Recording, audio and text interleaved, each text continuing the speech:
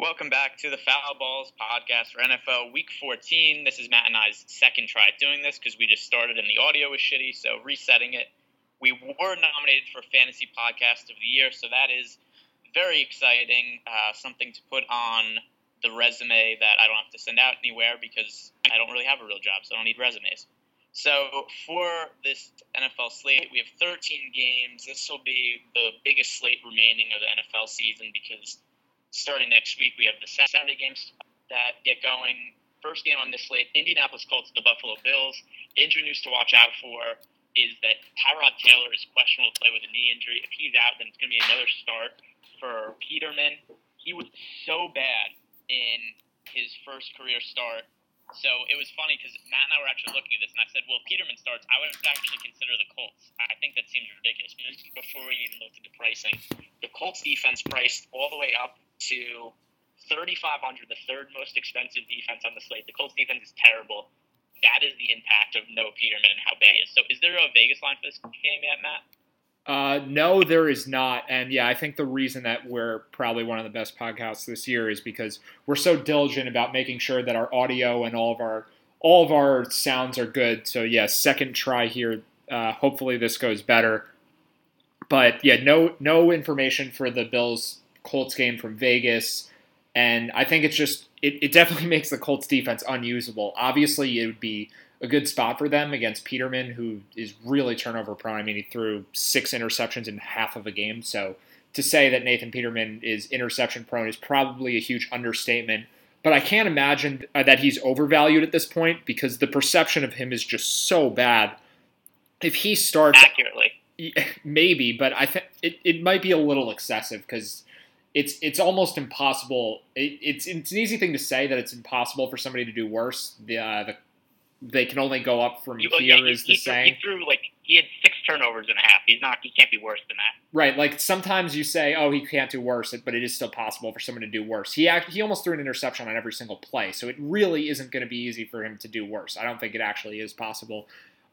In terms of actually using him, though, I wouldn't do that either. There's a minimum for what a quarterback can cost on DraftKings. I mean, if Nathan Peterman was literally free, maybe I'd use him. But at $4,400, I still wouldn't. If Tyrod Taylor ends up starting, though, I think he's a good play at $5,100. I don't really like LaShawn McCoy. The Colts are a lot better against the run than they are against the pass. But Tyrod Taylor is fairly interesting if he ends up being the starter this week. Yeah, I think the one other guy who could make some sense is Frank Gore, all the way down at $3,900. The Buffalo Bills' run defense has just been terrible since they traded away Marcel Darius. So I think there's some upside in Frank Gore at a really cheap $3,900 price tag. Yeah, I think Gore is usable too. $3,900 is really low. I think there are other running backs in that price range who I prefer, but I don't dislike Gore. I think that there's some value there. T.Y. Hilton is still kind of cheap also. It's not the easiest matchup, and it's going to be an outdoor game where the conditions... It's going to be cold. I don't think there's supposed to be much wind, but it's going to be very cold. I think the game is supposed to be in the 25 to 35 degree range, which hurts passing a little bit. That temperature, maybe not a ton, but the Colts normally play in a dome, so that probably means that they're less equipped to go into a cold outdoor stadium and do well there. I think overall I'm pretty low on the Colts passing game for this matchup, even though the prices are sort of reasonable. So the 2 players I would consider are probably just Gore and then Tyrod Taylor if he's playing. Yeah, I think I'm not going to say that LaShawn McCoy is totally out of play just because he does also get points via PPR. And there are so many cheap guys that we're going to like this week, and we just have to pay up somewhere. So I definitely think that I could see myself rostering some McCoy, although it's not like he's going to be one of my higher run players or anything like that. Yeah, I think I'm more inclined to use McCoy if Taylor is playing because then he can actually catch some passes. If Peterman starts, I think the whole Bills offense is a no-go. Yeah, that's definitely fair. If Peterman starts, I'm not using anybody on their offense. So even though McCoy is a running back and the Bills figure to run the ball more frequently if Peterman's in, the effectiveness would be sapped so much that I think it's just not worth it. So yeah, if Taylor is the starter, I think McCoy's usable even in, let's call it a neutral matchup. Because he is so versatile and he is a lot cheaper than some of the other higher priced running backs like Todd Gurley and Melvin Gordon are around $8,000 each. McCoy's only at $7,200, so I certainly prefer McCoy to those guys. All right, so next game, the Minnesota Vikings at the Carolina Panthers. What is the Vegas info for this game? The public really likes the Vikings, and the public usually likes the Vikings. But this seems like a spot where the Panthers are fairly undervalued. I'm just not sure how well it translates to actual DFS picks. The Vikings opened as 1-point favorites. They're up to almost 3-point favorites behind some fairly heavy public sentiment. The over-under, though, has dropped from 42 to 41. This game could have some weather concerns in Carolina. Probably not a ton, even though it is an outdoor game and we're in December now. I think the weather's supposed to be fine. Yeah, just outdoor game in December in any part of the country is at least something to monitor. I had it up. Let me see again what we're looking at in Carolina. So we're looking at temperatures around the high 30s, maybe 40 degrees with minimal wind. So not a big concern. But yeah, the Panthers as 3-point underdogs, I think that they're undervalued by that point spread, and that could be reflected in terms of ownership. But it's really just not a great matchup for them. So even if you like the Panthers to cover the spread or win the game or whatever, I don't really see what players you can use from Carolina to actually take advantage of that situation. Yeah, so I like the Vikings side of this game. I like Case Keenum, Adam Thielen, and Stephon Diggs. I think that's a really good quarterback and double wide receiver stacking option. And also, so Pro Football Focus has this cool thing where they do like these wide receiver cornerback matchup charts. And it's basically which wide receivers, based on the cornerback they're going to be going up against, have the best matchups of the weekend. And Thielen and Diggs, I think, are 4th and 6th in terms of most favorable matchups this weekend. So I think that seems like a pretty good situation for the Vikings passing game.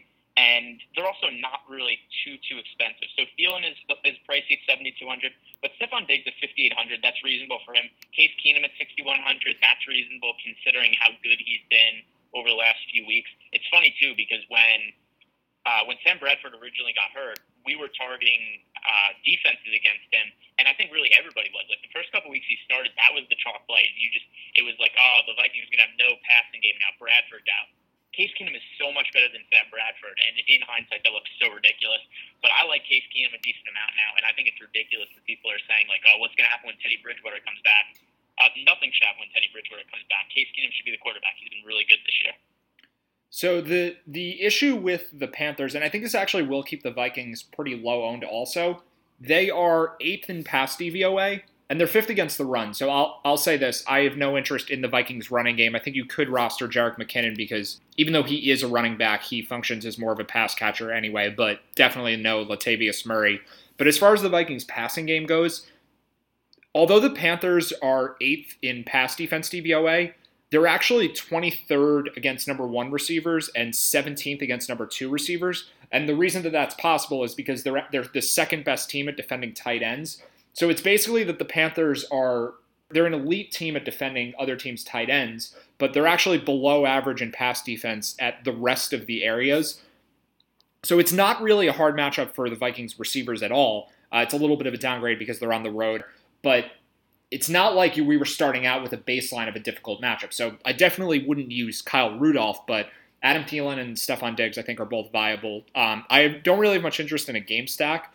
This should be a pretty low-scoring game. And the over-under has been dropping also. But I think using either Thielen or Diggs in some lineups probably is a good strategy this week. All right, so the next game is Bears at Bengals. I think this is a really simple game. Joe Mixon in the concussion protocol looks like he isn't going to play. If he's out, Giovanni Bernard starting at 3,100 running back is the best value play on the slate and one of the best value plays of the season. Jeremy Hill also out for the season. So we're going to have Bernard pretty much in the backfield by himself at the min price. Easiest locked-in value of the entire season. Yeah, Bernard is going to be the highest owned player this week by far if Mixon sits, but I don't really care. I mean, if you don't roster him, there's an incredibly high likelihood that you're just missing out on a ton of value that everyone else is going to have. And even though he'll be the highest, I mean, you don't see players in GPPs owned. He's not going to be 90% owned. Maybe he's 40 to 50% owned. But I think it's certainly the right move to go overweight on him. I'll probably have him in every single one of my lineups. And he's really the only player to consider that heavily from this game because the rest of the Bengals are fairly expensive. Not really Andy Dalton. He never is. But A.J. Green at 7,300 is It's a little bit cheaper than he is on some weeks. It's not the greatest matchup, though, and I think there are just better receivers to pay up for. The Bears are decent on pass defense, 14th against the pass, 12th against the run. So it's not really a great matchup for Bernard either. It's just the price makes him such a strong value. So this is an uninteresting game overall in terms of expecting a lot of points, but the price tag on Bernard is just too low, so he's the one guy to target. Yeah, and then the other thing also is I think that the Bengals defense makes some sense in this game. Just Trubisky's been not good at all as the starting quarterback, and there's just good correlation between Bernard and the Bengals defense. And if there is a point where the Bengals get ahead and they're running the ball out with Bernard, and then there's also a situation where Trubisky's been forced to throw the ball, I think that there's a decent amount of upside in the Bengals defense, especially combined with Giovanni Bernard. Yeah, I like that a lot too. The Bengals are 6.5-point favorites also, so it figures that the Bengals would have the lead late in the game more likely than not, and the correlation is always something to shoot for. So if you're going to have a running back in every single lineup, you probably want to have at least some of that defense. And yeah, I think it does make sense based on the matchup too to use the Bengals.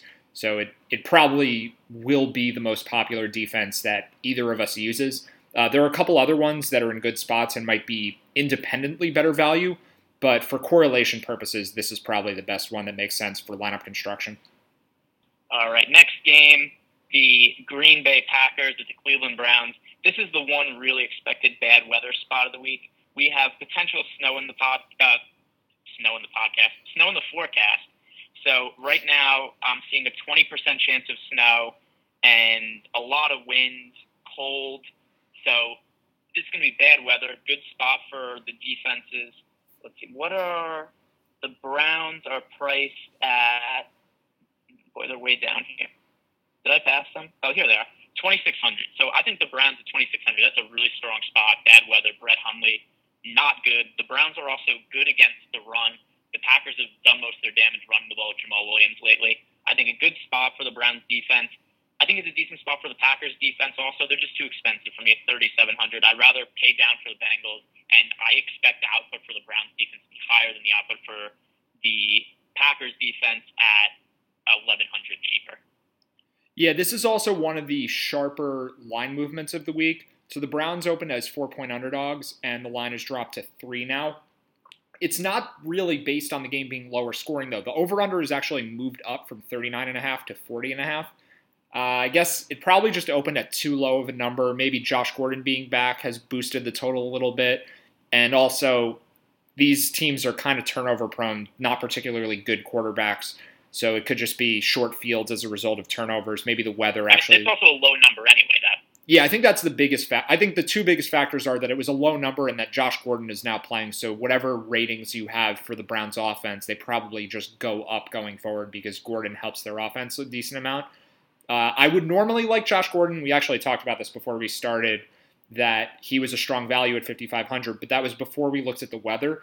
So if the weather is as bad as we think it'll be, I think it makes sense to still have a little bit of Gordon, but I'd probably be light on him. There's a lot of upside for him because it does seem like the Browns want to get him a lot of targets. The Packers are bad against the pass, and I think that the ownership will be pretty low because the Browns are underdogs, and I think there's a better chance for them. I think Josh Gordon is very highly on this. Just because he's a. But that's not even. I don't even care about that. I just don't like to use passing games in bad weather. Specifically bad quarterbacks in bad weather. Like, I don't want to use the Deshaun Kaiser wide receiver in bad weather. So if we're going to get snow and wind, then I'm not going to use Josh Gordon. And I'm going to be 0.0% of my lineups if the weather's bad. Well, if it's snowing, then I definitely don't want to use him. But if it's just cold and kind of windy, then, well, yeah, I guess I'm thinking about it now. His ownership should be reasonably high just because he's a really popular name that everyone knows about. So it's not like you're going that contrarian to use him. Yeah, he's probably, in a bad weather game, not really usable. But on the Browns defense, I have it right now. They're bad against the pass, good against the run. I think I finally figured it out. And the Packers are the same thing. So the Packers run the ball really well, and they don't pass well. I think that they're still in the top 3 in run offense DVOA. So if they're going to run a lot, and the Browns, they're running right into what the Browns are the best at stopping. It sets up as a really good matchup for the Packers. I mean, really good matchup for the Browns defense and a bad matchup for the Packers offense. The one thing we do have to monitor, though, is that Myles Garrett is listed as questionable. I forget exactly what the injury is, but just pulling it up now. I'm going to use the Browns whether he plays or not, though. No, I know. I'm thinking about it in terms of percentage exposure to them. Like if Myles Garrett gets through concussion protocol and is active, then the Browns probably will be my highest owned defense. But if he doesn't play, I think I'll probably have the Bengals more. Either way, though, I think those are my two favorite defenses. They're both worth using. And it's a really good spot for the Browns if Garrett's out, but it's an even better spot if he's in. I would agree, and those are my two favorite defenses as well. Next game on the slate is the high-paced San Francisco 49ers. They go nowhere very quickly against the Houston Texans, led by superstar Tom Savage. What is the line for this game? The Texans opened at -1. They're up to -2.5. The public is on the Texans side. I think that the fair line is probably somewhere between there. The over-under at 43.5. I think a lot of people will just kind of overlook this game because it's two bad teams, and I don't know, you don't usually get a lot of fantasy production from either of them, but you were also looking at two really bad defenses, and the Niners, with the tempo that they play at, it could lead to a substantially higher scoring game than most people realize. The issue is figuring out where the production comes from, at least on the Niners side, because for the Texans, it's going to be heavy DeAndre Hopkins. He's priced at $8,500. So I don't think there's a lot of value in the price tag, but if you have the salary to pay up for him, if there ends up being a lot of cheap value plays, which it kind of seems like there are, you're using the Browns defense, which is cheap, and you have the salary to use Hopkins, I think he's usable. And then on the Niners side, I think it's really only Carlos Hyde because their receivers are a little more expensive than they've been. Marquise Goodwin's now over $5,000, but Carlos Hyde just still in the 6,000 area. I think he's at exactly 6,000 on DraftKings. Good value every week, essentially. He's involved in the running game, the passing game. He plays a ton of snaps. And with Garoppolo at quarterback, it's probably a little bit of a boost for him. So I think Hyde is the best value of either team, and then Hopkins is usable just if you have the money to pay up for him. Yeah, I think Garoppolo to Goodwin is probably not terrible just because I think that Garoppolo is probably a pretty decent quarterback with the chance to be a very good quarterback. We talked about this last week. We just don't really have a huge amount of sample watching Jimmy Garoppolo outside of the Patriots to know whether he's actually good or not. But my feeling is that he's going to be a good quarterback, and he's definitely an upgrade over Beathard. So Goodwin at 5,100. Last week he had 8 catches for 99 yards. So just having a competent quarterback, I think, helps him a lot, and just the de facto number one receiver because he doesn't have anybody else to throw to. So I think that makes sense. And then, like you said, also Carlos Hyde, I think, is a good option in this game. And so then, the next game, well, hold on, I'll throw in one more name. You're not going to like this one, but Will Fuller is expected to be back this week, and his price is all the way down to 4,300. So I think with the touchdown upside that he has and the big play upside, he's worth using. And then, yeah, I agree with you on the Garoppolo-Goodwin connection. They're a little pricey, and I think I like cheaper combos more, but they warrant some consideration because it's not a bad spot for them. Yeah, well, to me, the biggest difference with Fuller's touchdown upside is when he had the touchdown upside, Deshaun Watson was the quarterback. Deshaun Watson was really good. Tom Savage is not really good, so I don't really like Will Fuller this week. But it's whatever. I guess he has big play potential because he scored a lot of touchdowns this year. But I tend to think that it had more to do with Deshaun Watson being a really good quarterback than Will Fuller being a really good wide receiver. Yeah, I agree with that also. His price is just down a lot, so I think there is upside. Even like if Watson was the quarterback and Fuller cost 4,300, I think he'd be both of our favorite receivers this week. So it would be way too cheap if Watson was playing. It might still be a little too cheap with Savage playing. All right, next game on the slate. This is going to be, in all likelihood, the highest scoring game of the week. It's going to be the highest owned spot of the week. It's also still my favorite spot of the week. The Oakland Raiders, the Kansas City Chiefs. Marcus Peters, the Chiefs' best cornerback. He's been suspended by the team for a week after he got called for a penalty at the end of the game last week. He picked up the flag and threw it in the stands. I don't know if he thought that the ref would forget he threw the penalty flag or nobody would see it, but whatever, that was his reaction. And then he just walked off the field. The Chiefs tried to bring him back, and he was like, no, I'm done playing now. And so, okay, you're suspended. So weird situation, never seen that before, never see it again. But it's a big downgrade to an already crappy Chiefs defense. So what is the over-under for this week, Matt? And I assume that's the highest of the slate. It's not the highest. It's below the Eagles-Rams game, just slightly though. The total is 47. Okay. It's 47.5. The Chiefs open as 4.5-point favorites. I think the line's actually down to 3.5 or 4 now, and that probably has a decent amount to do with Peters not playing. There's probably some bias against the Chiefs also because they just lost to the Jets and they've just been bad recently. The Raiders are coming off a win, but it was against the Giants, so the public kind of just sees last week's results and is a little bit too high on the Raiders. I don't think that'll translate to DFS, though, because even though the Chiefs played worse than the Raiders, they were way better from a fantasy perspective. The Chiefs' offense was the winning lineup for every tournament last week, at least their passing game, because Kareem Hunt wasn't very good, as always, or as is the new norm for him. But the Kansas City passing game with Alex Smith and Travis Kelce and Tyreek Hill, those three guys should have really high ownership. I think it's a good spot for them, but I probably prefer the strategy of using Hunt and the Raiders passing game for tournaments at least because of ownership reasons. And I think there's a lot of expected output from basically everyone here. So if I had to pick a side to use the passing offenses from, I think it's the Raiders because they probably will be lower owned even though the betting is more on their side. And also the Raiders are a lot cheaper, and this game should be close. It's not like the Chiefs have way more expected output than the Raiders do. The Raiders just cost a lot less. Amari Cooper being out actually boosts their fantasy outlook because they're getting snaps from cheaper players, and then also Marcus Peters being out helps them too. So I like both sides, but I'm leaning towards the Oakland side.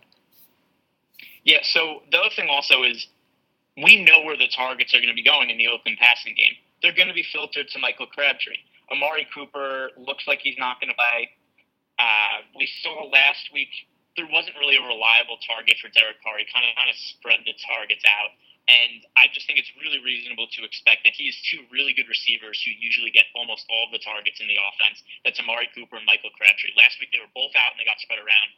This week with only one of them active, it's just going to go to Crabtree, who's the guy who he relies on a lot and is active. Crabtree is also his favorite red target anyway. So Crabtree is, I think, a really strong guy to pay out for at 6,700, especially with Marcus Peters out. And overall, this should just be a really high-scoring game. I think you could stack this game. You could use Derek Carr. You could use Michael Crabtree. You could use Tyreek Hill, Travis Kelce, Alex Smith.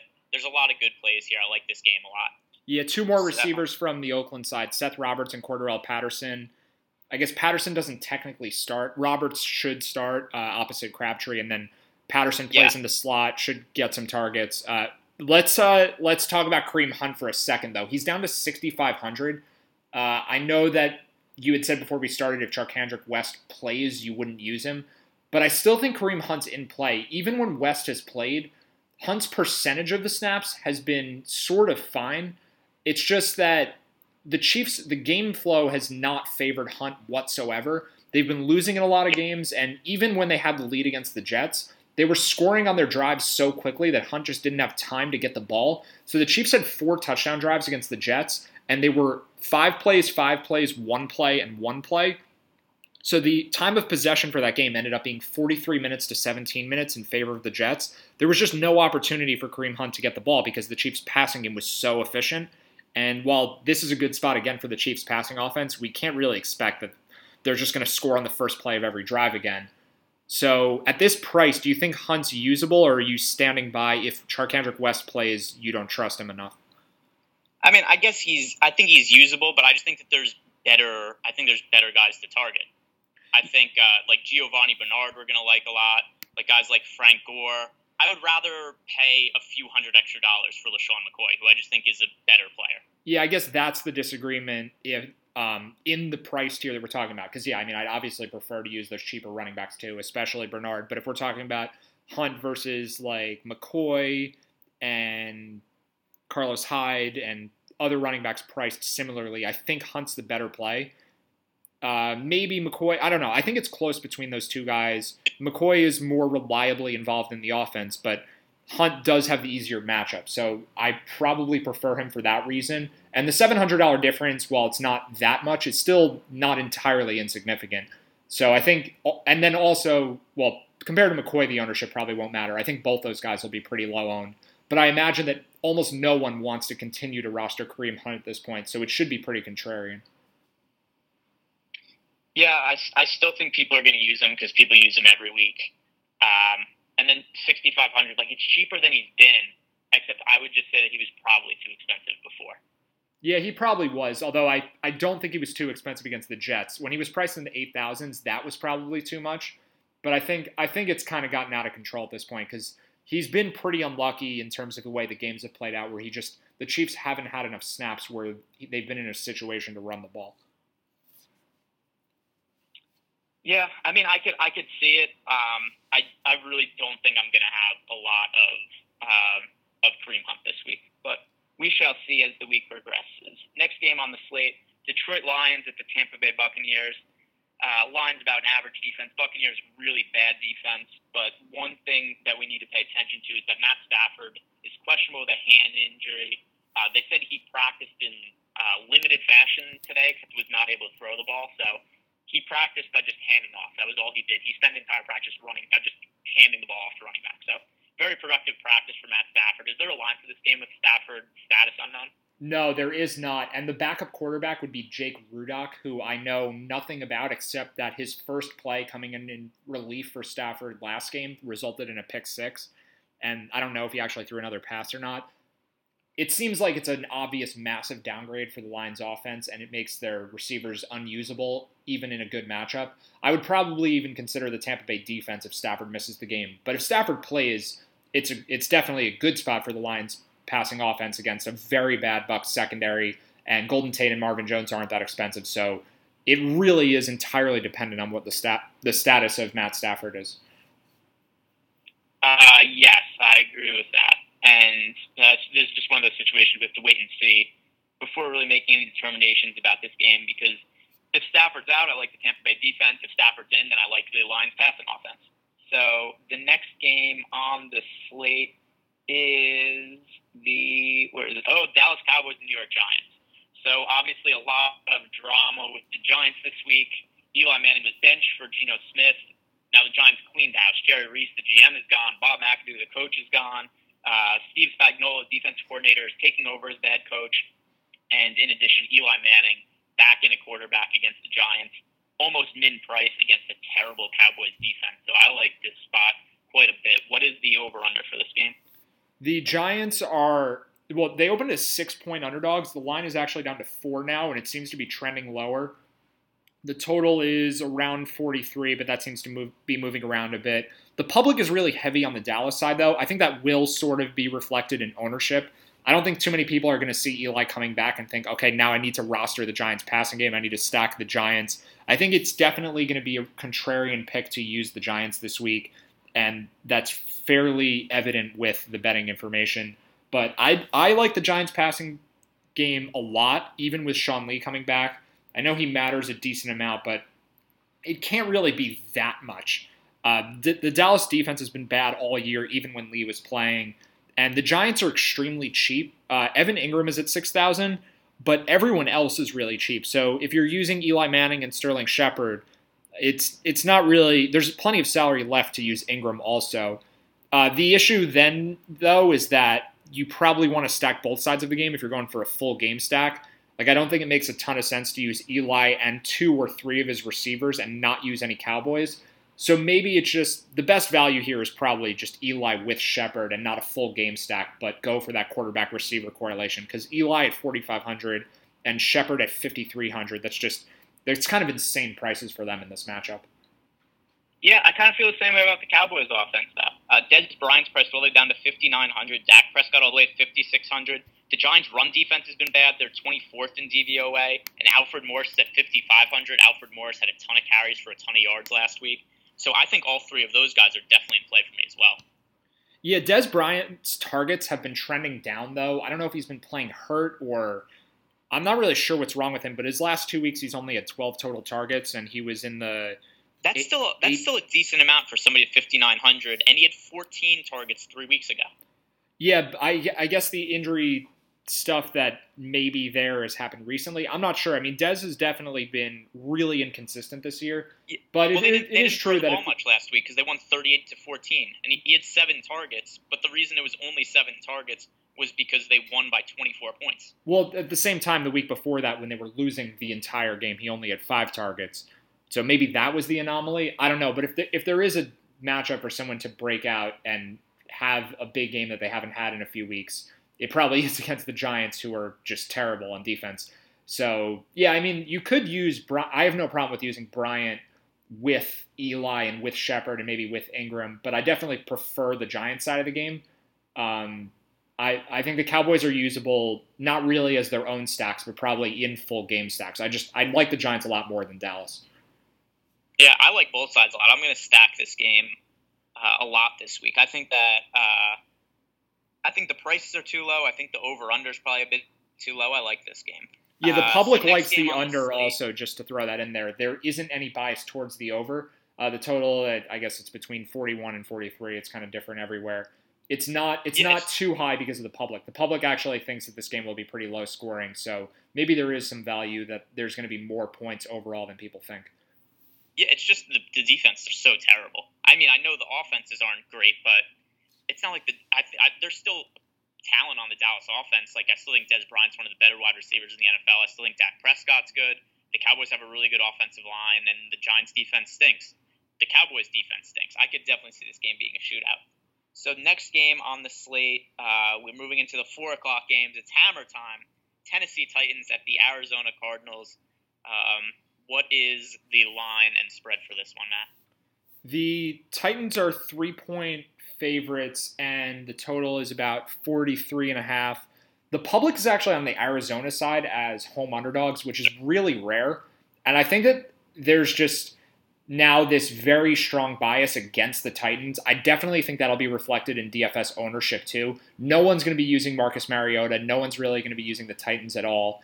And I don't know if I will be either, because they've just been so awful. But I think at the very least, you'll know that you're being contrarian if you do decide to use the Tennessee offense.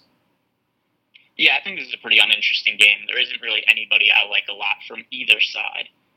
And I feel very similarly about the next game on the slate. The Jets at the Broncos, the amazing passing game of the Denver Broncos. I guess I assume that Siemian will be starting a quarterback again. He was so awful last week. So what is the over-under for this game? I don't really see a ton of DFS appeal for this one. I actually like the Broncos side of it a lot. So the Broncos opened as 1-point favorites. There's some really, really strong public betting on the Jets that has moved the line to, where it had moved the line to Jets -1.5. But sharp money has dropped it back down. The Broncos are now +1 or pick 'em at basically everywhere. The over-under has gone up a bit. It's at 41 now. And the Broncos passing game is so insanely cheap. I definitely prefer Eli Manning to Trevor Siemian. Siemian's $200 more expensive. But the Broncos receivers, who are definitely good receivers, are priced as low as they've ever been. Demaryius Thomas is at $5,000. So while I wouldn't really stack the Broncos passing game, I think Thomas makes sense, and I think Emmanuel Sanders makes sense at $4,700. I like those guys independently because the Jets' passing defense has been abysmal lately. Siemian doesn't really need to do that much to provide value for his receivers. And Demaryius Thomas had 10 targets last week, so it's not like they're not throwing him the ball. It's just Siemian wasn't very good. But this game is a home game, so there's a boost there. And Thomas's price has gone down, and he's in maybe not a better matchup than he had last week against the Dolphins, although it's a similar one because that game was a road game and this game is a home game. So Thomas is probably my favorite player in this game. He may be the only one that I'll use, though. Yeah, it's just tough because Siemian's not good. So that's, I mean, like, your wide receivers are only as good as the quarterback in terms of fantasy production. So while I think that Emmanuel Sanders and Demaryius Thomas are good players individually, it doesn't do a lot if their quarterbacks can't get them the ball. So yeah, I guess they're worth like one-offs or whatever, but not somebody who I want to have a ton of exposure well, to. Since your favorite, shitty I think Siemian is. Well, since your favorite quarterback this week is Eli Manning, I feel like you sort of have to amend that a little bit because I know that you definitely think I think Eli's better. I think Eli's better than Siemian now. I think he is too, but how much better can he be? I mean, Eli is pretty bad. I don't know. They're both bad. It's just Eli's less bad, probably. Also, that the Cowboys' defense is 26th in DVOA, the Jets' defense. So Dallas, yeah, they're both bad defense. The Jets are 27th against the pass, too, and 18th against the run, so they are worse as a pass defense. They actually have a worse DVOA against the pass than the Cowboys do by not an insignificant amount, 21.6% pass defense DVOA compared to the Cowboys' 17%. So the Jets are worse against the pass. Yeah, no, it's really, I still favor the Giants a little bit more, just because I personally, I think that Eli Manning is better than Trevor Siemian. I favor the Giants too. I probably would use both, just heavier on the Giants. All right, so next game on the slate is the Washington Redskins at the Los Angeles Chargers. So what do we have for this game, Matt? The Chargers opened as 7-point favorites. The line's actually down to 6, though. I don't think it's a ton of bias that's impacting it. I think the Redskins might be a little bit better of a team than people think. And the Chargers have benefited from some really easy matchups recently. They just beat the Browns. They had that game against the Bills against Nathan Peterman. It's probably not that good of a Chargers team. And the total for the game has just held steady at 46. So even though the Chargers are probably overvalued, I still think Keenan Allen is extremely viable just because he's been such a target monster and he's just been so good the last few weeks. If they're going to have him be that much a part of the offense, then it's almost like any price for him would still be worth it. So I think Keenan Allen is still in play even though the Chargers are overvalued. And then from the Redskins side, I think it's the running game, because the Chargers are 28th against the run in terms of DVOA. So it's probably the Chargers passing game just because of Allen, and then the Redskins run game because of the matchup. Yeah, I think I like Allen. I don't really know how much exposure I'm going to have anywhere else. Probably close to none for me. Next game on the slate, Seattle Seahawks at the Jacksonville Jaguars. So what is the Vegas information for this game? Because I know that there is a guy who we like that I don't think many people are going to like from this game. Yeah, the public is on the Seattle side in terms of betting. I don't think that's going to translate into the DFS, though. So the Jaguars open as 3.5-point favorites. The line's only 2.5 now because a lot of people are taking Seattle. The over-under has been about 39.5 all week. But the Jaguars are, while they're number one in pass defense DVOA, they actually are not that good outside of defending number one receivers. So the percentage DVOA for the Jaguars against the other team's best receivers is negative 66.4%, which is so far above the next best. It's really, the Broncos are second at negative 41. Negative 66 essentially means that the first receiver is doing nothing the whole game. I mean, if Doug Baldwin has 30 yards, I think that would be just a normal outcome. But the Jaguars are only middle of the pack against number two receivers. They're middle of the pack against tight ends. I think Jimmy Graham at 5,000 is usable against them. And then I think Mike Davis is also usable because the Jaguars aren't that good against the run. Sort of debatable now that they have Marcel Darius, but they are 23rd in run defense DVOA. And Mike Davis played most of the Seahawks snaps last week and only cost $3,700. So I think for Davis and Graham, it's a little bit about the matchup, but it's more about the price for those guys, which has come down a lot because of who they're facing. Yeah, definitely. So last week, Mike Davis played 73% of the snaps at running back, and he was really the guy last week. It was 5% between Rawls and so it's 5% for Rawls. I don't have it in front of me, so I'm just going off the top of my head. 15% for McKissick, and then I think 5% for Lacy. Somewhere around there was about the split. So I think if Mike Davis is going to play that much at such a cheap price, I think that he is a decent play. And then I also agree with you, Jimmy Graham. That's a bit too cheap for him because as good as the Jaguars have been against the pass, like you said, it hasn't really impacted how well they've defended tight ends. So last game on the slate, Philadelphia Eagles at the Los Angeles Rams. Should be a high-scoring game, but the issue is just that everybody is really expensive for this game. So what is the over-under for this? Yeah, even though it's the highest total of the slate, it's actually seen a ton of sharp money towards the under. So the line opened at 51, and it's now actually only 48. I think that that's a really good indication that there's going to be a lot less scoring than people think. These teams both usually have very high over-unders. 48 is actually kind of a low number for both of them. The Eagles and Rams have been two of the best scoring teams in the league this year, and both teams have good defenses. The Eagles are third in defense DVOA. The Rams are fourth in defense DVOA. And the Rams are significantly better against the pass than the run, and the Eagles are a very pass-heavy offense. So I think it's a really bad matchup for Philly. The Rams have actually moved from -2 to almost -3 now against the public. The Eagles are a public favorite this week, kind of as always. Very heavy sentiment on them from the betting masses. So the matchup's bad for the Eagles, just in terms of the team's overall ability that they're playing against, but also just the style of defense that the Rams are good at. I think it kind of just makes everyone in this game unusable, and I also think ownership will be pretty high here just because they're very popular teams. So I really think it's easy to avoid this game, and we've already mentioned several spots that we like a decent amount this week. There's just nothing that interesting from this game, even though 48 points might be the fair number now. Yeah, I think the biggest issue for me is just the pricing. Because if you look at, even though we do have a high over-under, it's still Philly third in defensive DVOA, Rams fourth in defensive DVOA. So I would still consider this to be a negative matchup for all the offensive players involved. And they're all really expensive. Todd Gurley's super expensive. Cooper Kupp's price has gone up. Sammy Watkins is still pretty pricey. Carson Wentz, most expensive quarterback on the slate. So it's not that I don't expect points to be scored. It's just I don't expect a lot of these guys to pay off the huge salaries they have given the matchups. Yeah, and then Jared Goff is also the third most expensive quarterback on the slate. Even with Robert Woods out, Sammy Watkins has been someone we've liked. He's priced up to $5,600 now, and Nelson Aguilar, after a good game last week, has been priced up to $5,200. There's really nothing to like, even though there could be some scoring here. Yeah, that is how I see it as well. So that will wrap up today's podcast. You can follow me on Twitter, GArenbergDFS. Matt's Twitter handle is @PreachingSense, and we'll be back with a basketball podcast tomorrow.